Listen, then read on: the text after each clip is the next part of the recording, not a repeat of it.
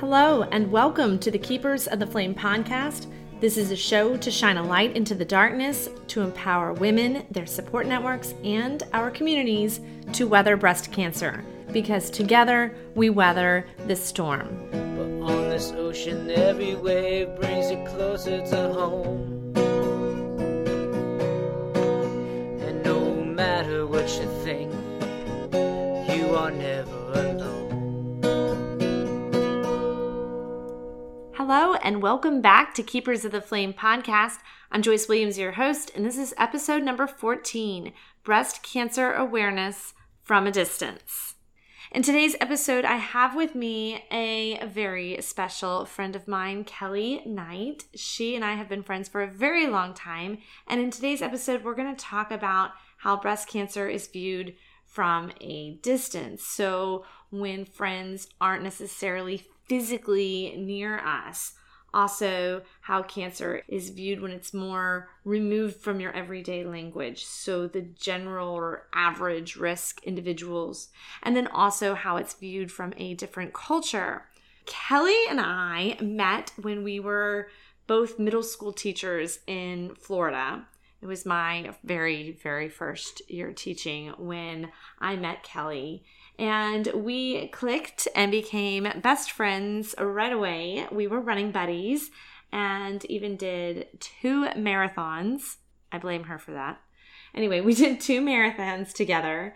And when you run that far with somebody, they become your confidant. And Kelly and I undoubtedly had one another's backs.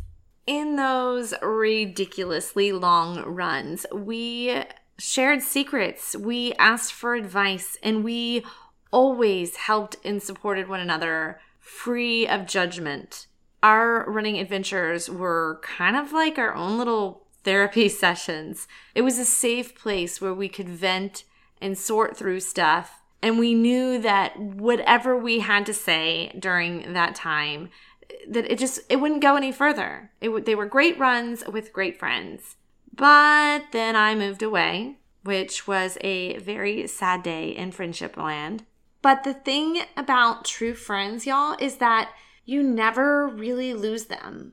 Kelly and I, we have known each other now for 16 years. And even though we live miles and miles away, and even though we don't talk every day, and even though she's not even on Facebook, we have to work on that. But even though our opportunities for talking with one another are not what they once were, there is still great safety in our conversations. And Kelly joins us here today to talk about how this breast cancer, how it's viewed from that distance. And like I said, including how it affects a friend and how a friend can support us when they're not physically near us and when we don't have that opportunity to just talk every single day as well. How can we still know that there is support there? Because it's possible. I knew I had it with her. And then also, how is breast cancer viewed from the general public? And then how breast cancer is viewed from this different cultural aspect, because Kelly has a really awesome story, and she has the best stories. Kelly was born in Barbados and raised in Trinidad, and she moved to the United States when she was a young girl. She's from a very conservative Catholic family, and we're going to hear what she has to say about how breast cancer is viewed through this lens. When we had our episode number 2 and episode 3, we talked about how breast cancer was viewed from the family and friend perspective. And this is just going to give a new spin on it with a glance at understanding women's health and how it's viewed from another upbringing. So thank you so much for joining us here today, Kelly. We are very happy to have you. I'm so glad to be here too, and I'm looking forward to this. Well, you are one of my all-time best friends, and I know that before we started the recording here, we were talking earlier about how we are very similar in some ways, although we have some differences too. Like our similarities, we both tend to be, pretty emotional. We're the peacemakers, we're the caretakers, we we're damn delights. We are just pretty awesome people. For sure. But here's where our differences lie. Okay. Me, I am very uptight, type A, surprise, crazy organized. I'm laughing hysterically because you were giving me a hard time about whether or not my food was labeled in my freezer. It's not. But anyway, I am just like super, as one of my friends put it before, intense. You, on the other hand, you are very carefree and go with the flow and laid back. And this is, I don't know if I shared this example with you, but I crack up every time I think about it. This is, for those that don't know you or me, this is a good way to kind of get an idea of our personalities here. When I was in school, I turned in a school project so early that the teacher gave me a 0 on it because they thought it was the example from the year before. Whereas Kelly goes in to, I guess it was your graduate course with Sherry. Yes. And you're like, I didn't have time to write this paper. And everybody's like freaking out. Like, what did you do? You're like, I didn't have time. And then the professor comes in and goes, I don't feel like grading them, so you all get A's. So I get a 0 on something that I turned in super early. And you get an A for showing up. I have pretty good luck with stuff like that, I have to say. Yes. So we are alike in kind of our emotional sense. But that's like one of our big differences is that you're more chill and I'm more uptight. Anyway, so I think that complements each other too, because I can say things on things that are important. No, Kelly, that's not safe. You cannot do this. Mm-hmm. You know, like we talked before, you cannot pick up hitchhikers. Whereas on things that don't matter, you help me let things go.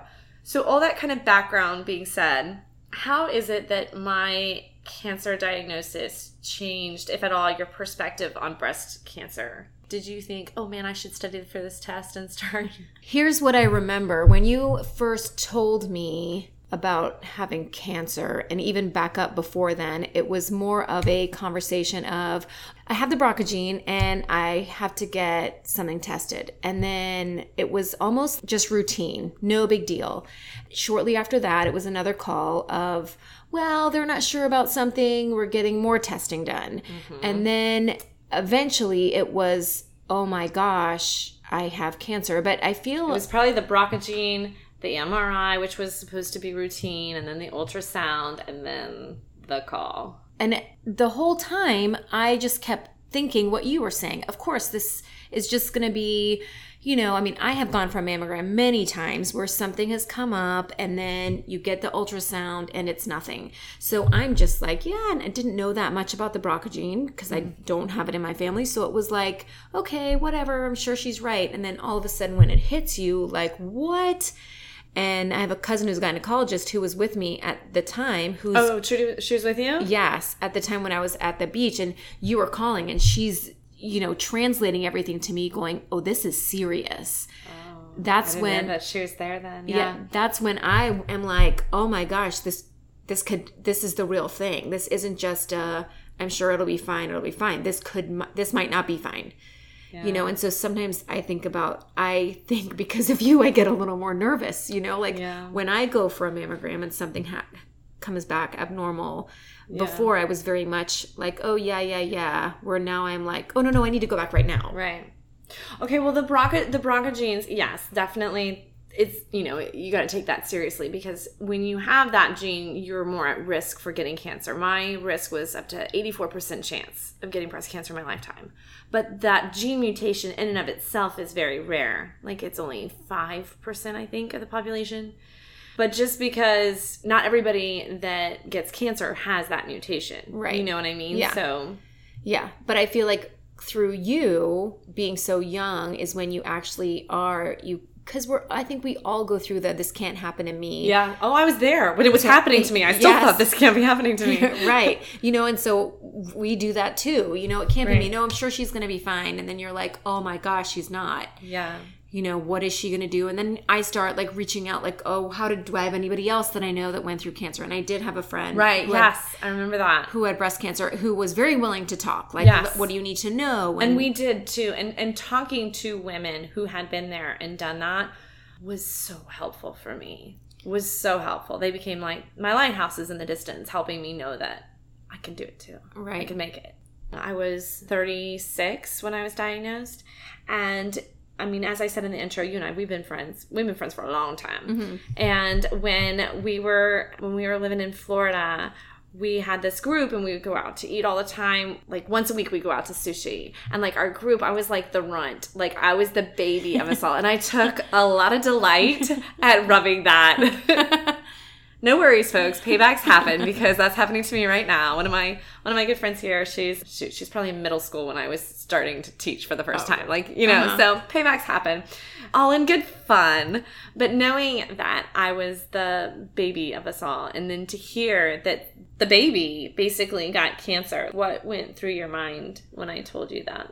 I would say definitely shock, you know, because you are a healthy person. You're the person that eats well, you know, very well planned and laid out, and she knows what she's doing. And so for someone who's so organized and eats well and runs and so healthy, you're kind of like, oh my gosh, yeah, you know, she's younger, she's in better shape, she's everything. How did we luck out, and how did this happen to her? So yeah, I think really that's what it is. You were actually getting ready, I don't know if you remember this part, but you were getting ready to come visit me that summer. Yep. We had a trip planned, and you and the kids were going to come up, and we were going to hang out and have fun. And then I had to call you and say, hey, I'm having surgery, and a big surgery.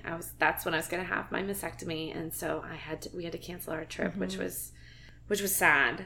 But like I said before, you know, you have a good friend when the distance doesn't get in the way. You still have that connection. Right. So going along, you know, the whole breast cancer from a distance thing, and the angle about how friends can help, even though that they're not actually physically there. Because I did a previous episode where we talked about how friends and family can help, and we did a lot of tips on things that you can do, like when you're there. And we've also talked about how, and this is kind of a common thing that we hear amongst people that have gone through cancer, is, well, I found out who my friends were, because a lot of times people don't know what to do or what to say, so they disappear. And what I've heard from several women is they feel like they've lost their friends because they don't know what to do. They're not trying to be mean, they just don't know what to do. I wanted to make sure that I pointed out in this episode that it doesn't have to be some big, grand something that people do. It's just about being emotionally present.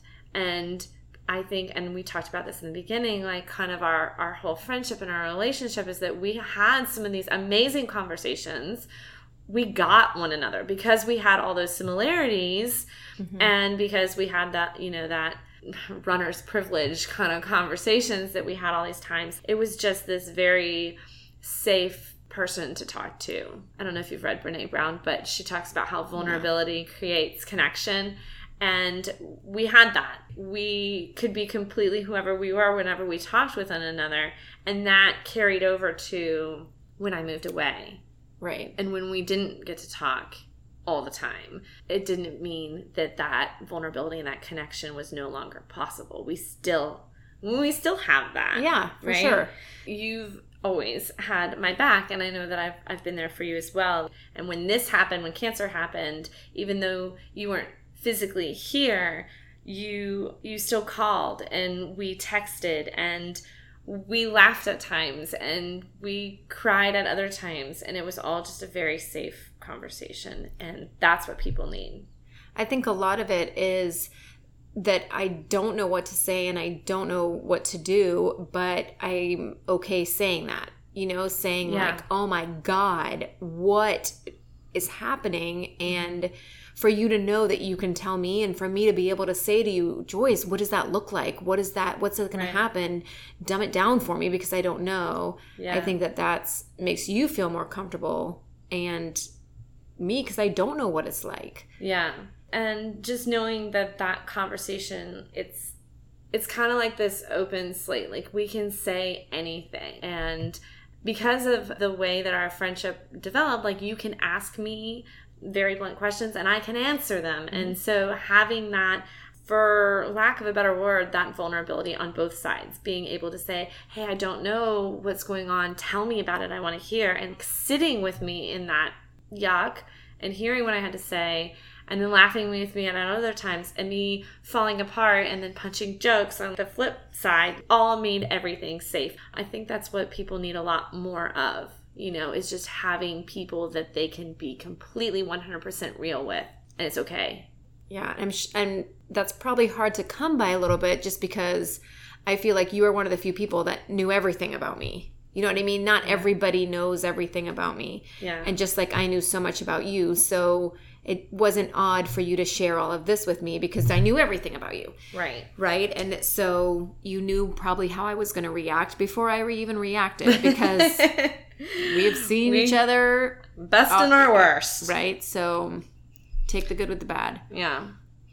So for anybody out there that's listening, I just want to make sure that they know that to have that support, it doesn't have to take a specific form. It doesn't have to be somebody that is physically present to still be present. That support can come in so many different shades. And the important point is having somebody that you can connect with and that you feel safe talking to. Mm-hmm. Okay, I want to switch topics just a smidge here. Let's hear a little bit more about your background so people can understand you better. So you were born in Barbados. Yeah, I was born in Barbados, but my entire family is from Trinidad. At 7, we moved to England, and then at 10, we moved back to the States. But within my family, all of my cousins and stuff were still in Trinidad. So while I was living in the States, every summer, I would go back to Trinidad for the summer. And then until I was probably about 15 or 16. Yeah. And then I was over here. I'm curious how where you've grown up and everything, how that might have had an effect on your view of women's health. I guess just start by telling us, what was it like growing up and spending all of your summers there in Trinidad? So in Trinidad, it's very, I guess conservative in a way. So the way I grew up, my mother cooked my father meals. My dad, was above and beyond because he would like wash the dishes and stuff. And, some men didn't even do that. And very Catholic. You don't have sex till you get married. And your body is very private. Everything that happens to you, you kind of keep to yourself. And that's definitely how we were raised. Did your mom ever talk to you about self-exams? Oh, no. And in fact, my cousin, who actually now is a gynecologist, she's a year younger than me. And even in high school, she's the one that had to convince her mother and my mother that we should go to the gynecologist for the first time. And my mother was very much like, no, I didn't go until I was pregnant. Like, you don't need to go. Yeah. And I don't even know why they were so resistant. It's not like the gynecologist is going to do anything, but they were very much like, you don't need to do that. Yeah, very private. Mm-hmm. Very. Mm-hmm. So to talk about a lot of these women issues, it was... So you didn't necessarily grow up with that being a topic that was covered in the home? No, definitely not. So your cousin, Trudy, she's the one that convinced you to go for the first time? And yes, she's the one that convinced. So pretty much she was living in the States at the same time, it's just... like your families do a lot of stuff together. Right. If one kid's going to do it, then another kid will do it. And so she was the one that convinced her mother and my mother, like, we need to go. Once you're 18, you should be going to the gynecologist. We shouldn't have to wait. And then because she nagged so much, they were like, okay. And then we end up going. Yeah. But if it wasn't for that, I don't know when I would have gone. Yeah. Because it just didn't come up. Like, you don't do that. You don't, you're not having sex, so you don't need to... You don't need to go. Because nothing's going to happen, and avoidance too. Yeah. That's interesting. Avoidance. Yeah, like if, we don't need to talk about it because it's not happening, or... I see. We don't need to go to gynecologist because... And even, some of this stuff, it doesn't even matter about the whole sex thing. It's cancer, or it's something that has nothing to do with it, but it was just very much like, nope. Right. So then your mom, growing up, has she ever told you any stories about women's health from Trinidad? Nope. It's really something that's just not talked about. Yeah. I remember when I was in high school, she pretty much had said to me, one of our few conversations were, and my mom's like a wonderful person, love her to death. I love your mom. But was just very much, hey, if you get pregnant, you're going to have the baby, but just letting you know. That was it. Yeah. that was basically the extent of your Yes. sex ed conversation there. Well, and then the other sex ed conversation I had when I was in college was pretty much about a boy who was swimming in the pool with his girlfriend. And this is the conversation that your mother gave to you. Is giving to me. Okay, yes, I remember hearing this. This is what sex is about. And I had it, like I said, when I was in college. And it was, this girl and this boyfriend. This was an anti-sex talk. Right. This is your mom telling you and explaining to you why you should wait till you get married. Yeah. Boy, girl, swimming in a pool. He ejaculated and the sperm crawled up and she got pregnant. And so that was my, like, you have to be really careful, to not do that. So that was our, it's. What did your cousin say when you relayed that? Oh, it was funny. My brother was actually in the other room and he was overhearing it. When I walked in, he was on the floor laughing, He's like, oh my gosh. Yeah. So, but they just really, it's really private and they don't talk about it. And which, it's difficult for a kid when you feel like, who are you going to, the first time you get your period or what happens then, you know what I mean? Right. And I was in Trinidad the first time I got my period. So I remember this story. So first of all, you're in Trinidad and tell us all about what's going on in Trinidad at this time. So Trinidad there's a little island off Trinidad called Tobago and it's the same country. And so I was with a bunch of my cousins and one aunt and uncle and staying in Trinidad. And all the kids were in one room and it was we were in a hotel and the rooms were right next to each other, but there was not an adjoining door. And most of the kids were in one room and then my aunt and uncle and the little kids were in the other room. And at the time I had got my period for the first time. So that's a very traumatic experience. Right. Especially if it's kind of like one of those very private things too. Right. And it's a giggles, right? Which I'm sure it's giggles for everyone when it first happens. Oh my gosh, she has it. And at the time, we turn on the TV and the Prime Minister of Trinidad is sitting on the TV with all these guns pointing to his head. And we're like, huh. So Trinidad is being taken over. There was a coup. And there was a coup. And at the time, what happens is that he says, we're under a state of emergency, which means you are not allowed to leave the house. So we were allowed to leave. And thank God we were in Tobago because we were in a hotel. So we could go to the pool and that kind of stuff, but you couldn't leave the property between 12 and 5. So they closed all the airports. They closed the boat to go back and forth because it would take too long anyway. But if you think about it, stores were closed. 12 o'clock is when people could go on the streets. So the stores couldn't open till 1, and then they had to close at 4 to get people back. So you're talking about all these people now need goods. And then when you would go to the supermarket, you basically write out a long list of all the things that you wanted. Mm-hmm. This many eggs, this many that. And then you would give it to the people and they would say, well, we don't have enough, so we have to ration. Right. You know what I mean? So you were getting very limited supplies of everything. Right. Including, feminine hygiene. So it was kind of a little tough. So the time that you started your period for the first time was in the middle of a coup when you couldn't get supplies. I know. Crazy. I guess crazy. And you couldn't talk to your parents, right? Right. They weren't even there.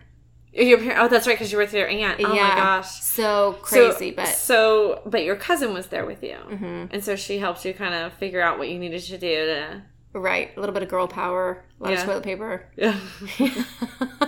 Thank God for great cousins, right? I know, right?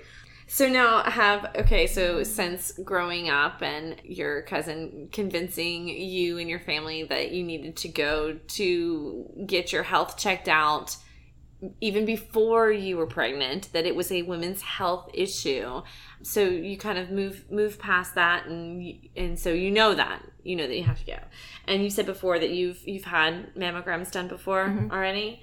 And how old are you again? 45. You're 45.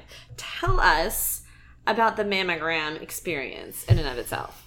So, it's not a pleasant experience, which most people at this point know. You're getting squeezed and So I live in Tampa and there's 2 different medical systems going on, and I went to one, and very often at this particular one I went to, I got a normal mammogram and they find something irregular right? And so they say you have to come back and do an ultrasound, but they didn't do it at that location.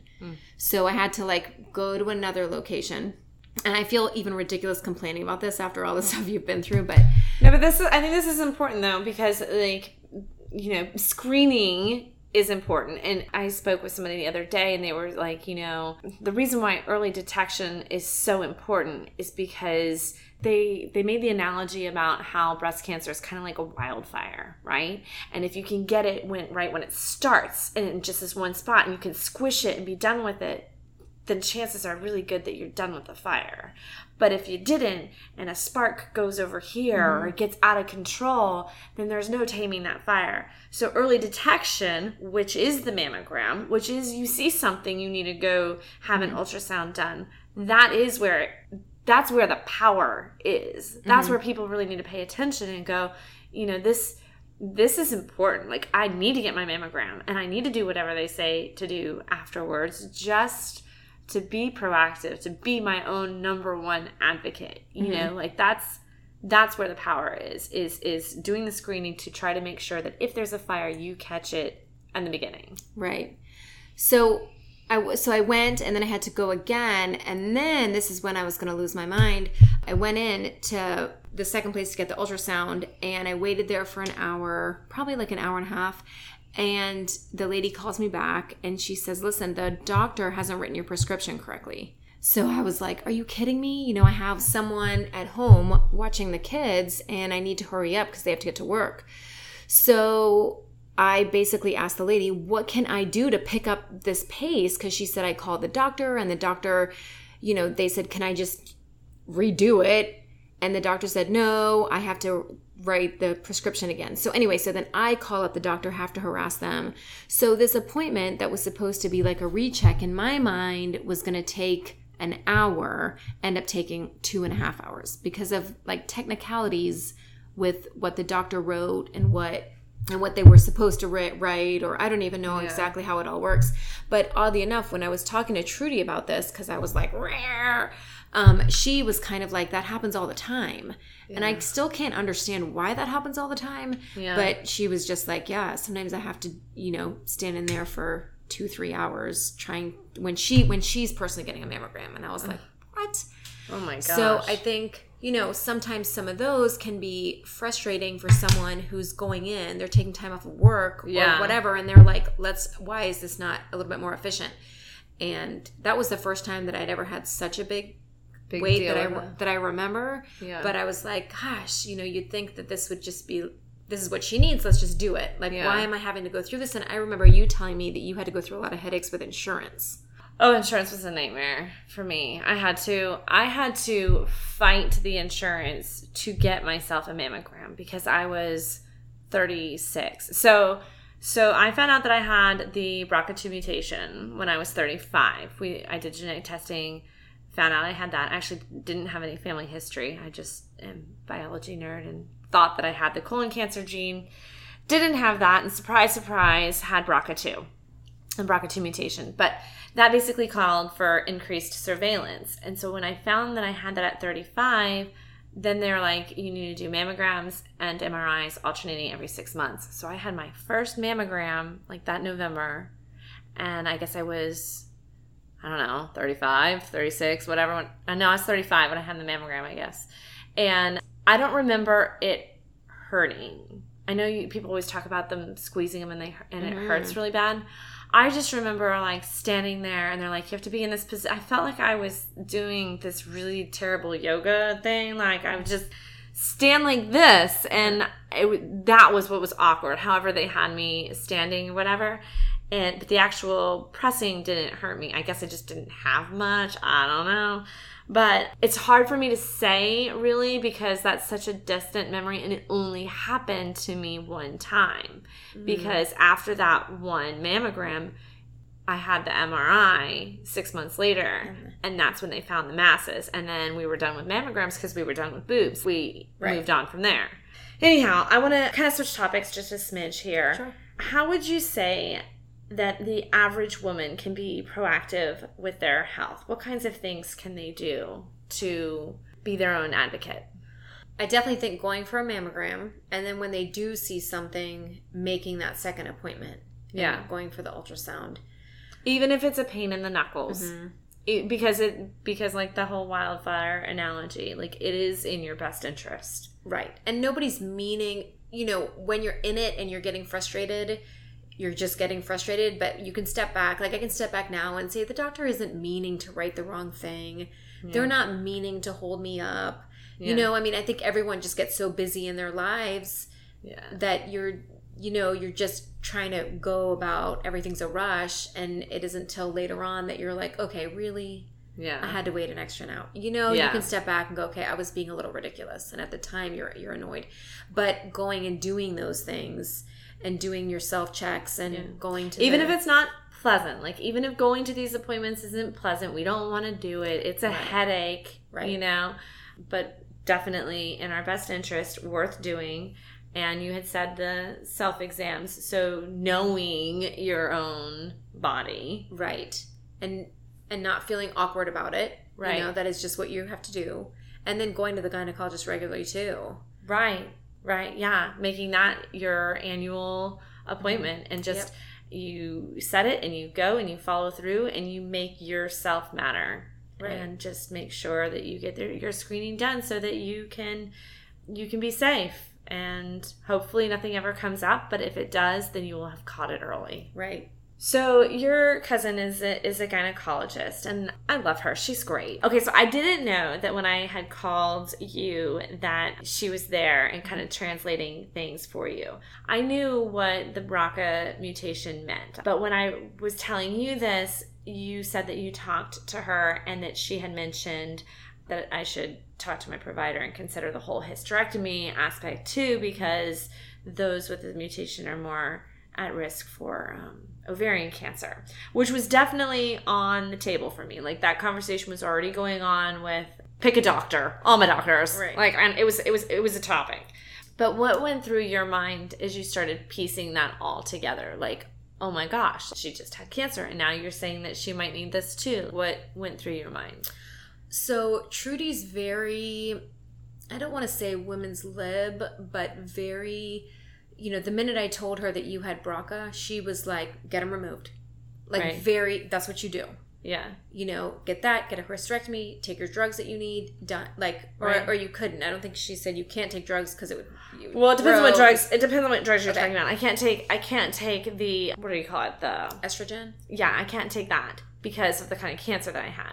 But the drugs that I am taking is part of my treatment that happens afterwards. It's the hormone blocker. It's basically the one that's taking all of the estrogen and progesterone and saying, no food for you, cancer. You can't have anymore. So this time, I see my cousin every time at the beach for the 4th of July. And this girl that we see every year is down there as well. And she comes out of the water with a shaved head. And so right away, we're all like, she has cancer. And of course she did. She had lung cancer, but in her story, she ends up telling us that her husband also is leaving her. And so our hearts are breaking. And Trudy's response was just saying how common that is. Mm-hmm. And I was shocked. Trudy was like, that's like 30 or 40% of the time that happens. And here I felt so horrible for this lady. Yeah. And then you hear that and I'm just like, what? Oh my goodness. So, right. I tell you what, I looked out over there. Like my husband, he stepped it up. He was, we have our differences and we argue. What marriage doesn't, but sure. He was really amazing. Really amazing. The whole in sickness and in health till death do you part. He took that. I was just surprised. Seriously. I was surprised at how common she made it sound. Sure, you're going to meet people and you're like, oh, but yeah, so that's pretty scary. Yeah, so I guess kind of recognizing that you're not alone, right? And if it happens, that is definitely unfortunate, but it's not you. Mm-hmm. It's not you. And I know I did a walkout in San Diego and I interviewed a handful of survivors out there. And one of the survivors that I interviewed when I put them up actually on my website and shared them, my husband Brian, he saw them, and he liked this one particular interview because she had said, if a man doesn't love you for you, then he is nothing.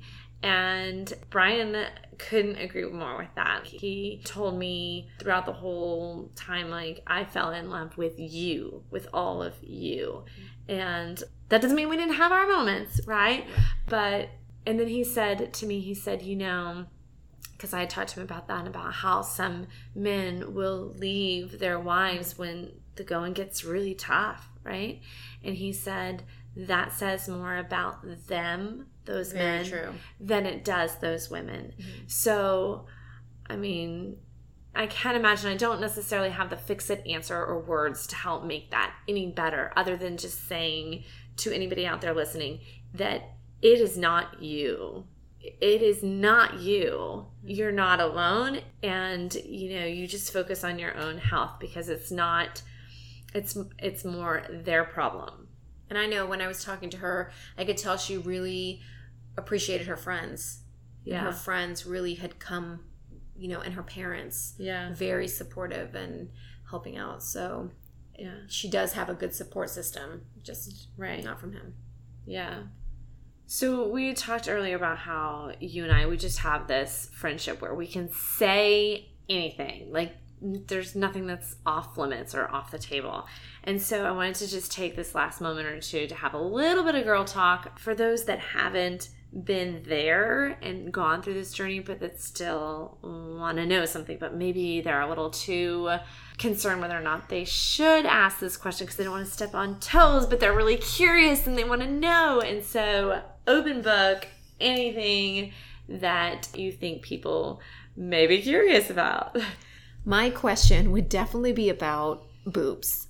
What do they look like? I remember you telling me something about like a tattooed nipple or no nipple. Right. Or is it just like a blob? Like, I can't imagine what it looks like. There's different kinds of reconstruction that you can have done. I had expanders to implants. So mine you have a horizontal scar that goes across the curvature of your breast. It goes right straight across the middle.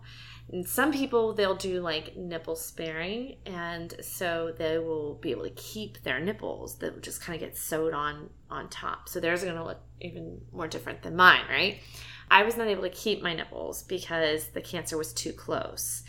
And to be honest, I don't know that I personally would want to anyway, because with the mutation that I have, I didn't want to risk having any tissue left over that could form again, right? Exactly. Like, nope, I'm done. Get it out. Like, I got cancer. I got the gene. Take it away. So you got no nipples. So I did not do nipple sparing, and I wasn't even a candidate for that because of my cancer. Some people are. I was not. So then the next option is nipple tattoos, right? I've heard that they look really good. They're like 3D looking nipple tattoos. I chose not to do that. I mean, if I decide later on, maybe. But to be honest, I don't care. So they're just tattooed like pink color? Yeah, I guess. I haven't actually seen them. I would imagine that they look just like a nipple. Like that, and that what I'm told is that standing from there, it's got this 3D effect to it, so it looks like a nipple from afar. But when you and who's turn doing sideways, this? Like a tattoo artist? You're going in there, like who's? Yes, they're certified. And actually, for those that are interested, they're on my website, togetherweweather.org. There is on the resource page.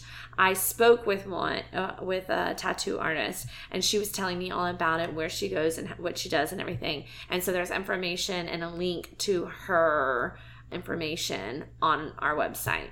So they're like legit. Like, okay, so some people have their nipples. Some people have a nipple tattooed, and some people just know. Some people do nothing, and then they also have an information of this is also on the website too. Some people do a nipple prosthesis, which is basically like it just sticks on. And and you take it on and off. That's a good question. I think that it lasts for a little while. I don't know. I don't really know the details on that, but the information, the link is on the website. So if you wanted more information, you could go to their website and look. But it's they come in different colors and different sizes and different all sorts of stuff. But me personally, I was like, you know what? These are the cards that I've been dealt. Mine are gone. Mine are gone. And I'm Do you have feeling? okay with that. Do you have feeling like in your boobs So at it all? feels like the whole, dead man's hand thing. Like if we were to put our hands to your hand to my hand and like we, rub the fingers. So it like I can feel that I'm feeling my breasts, but I can't feel the sensation from the breast side. Oh, okay. So it kind of feels numb. Although I will say that it's getting better now. Like I can feel, I think, more than I used to, and I don't really know if it's phantom feeling or whatever is going on in my head. Right. But or that I'm just becoming, it's my new normal. Right. You know what I mean? Right, you're getting used to it. So, but mine are like Barbie doll smooth. I mean, I have the horizontal scar that goes across. But if I get cold, Nobody knows. nobody knows. Huh. I wear a bathing suit. Nothing sags. I mean, I can wear a two-piece and nobody would be able to know.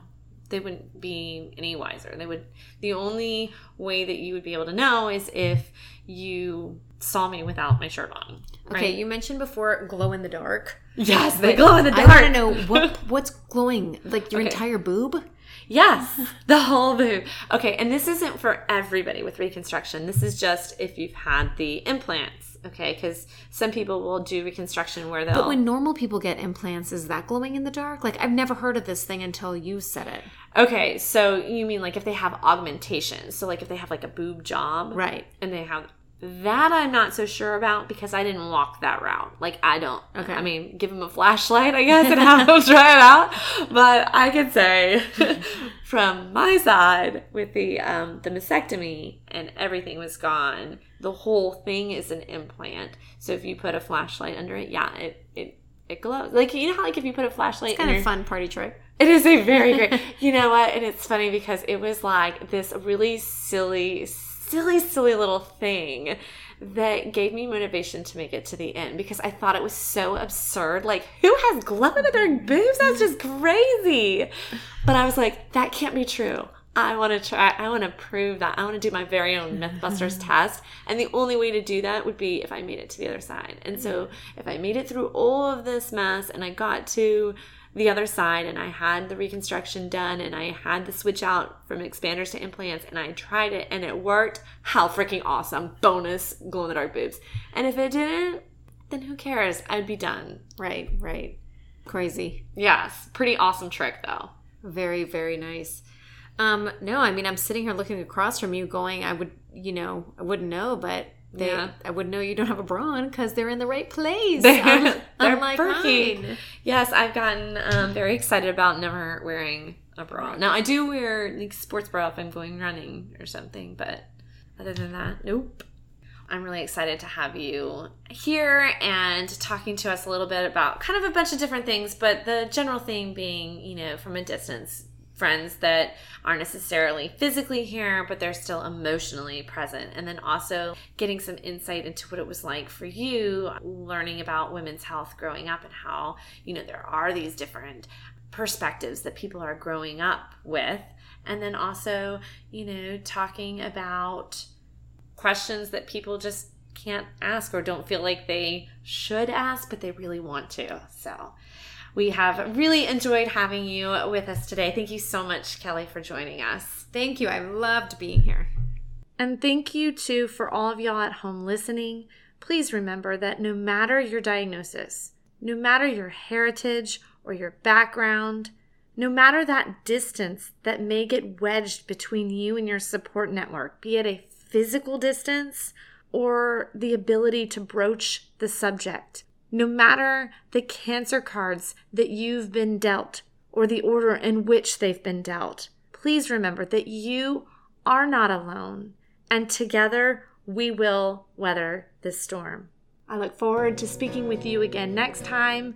Until then, please remember just that together we will weather this storm. You are never alone.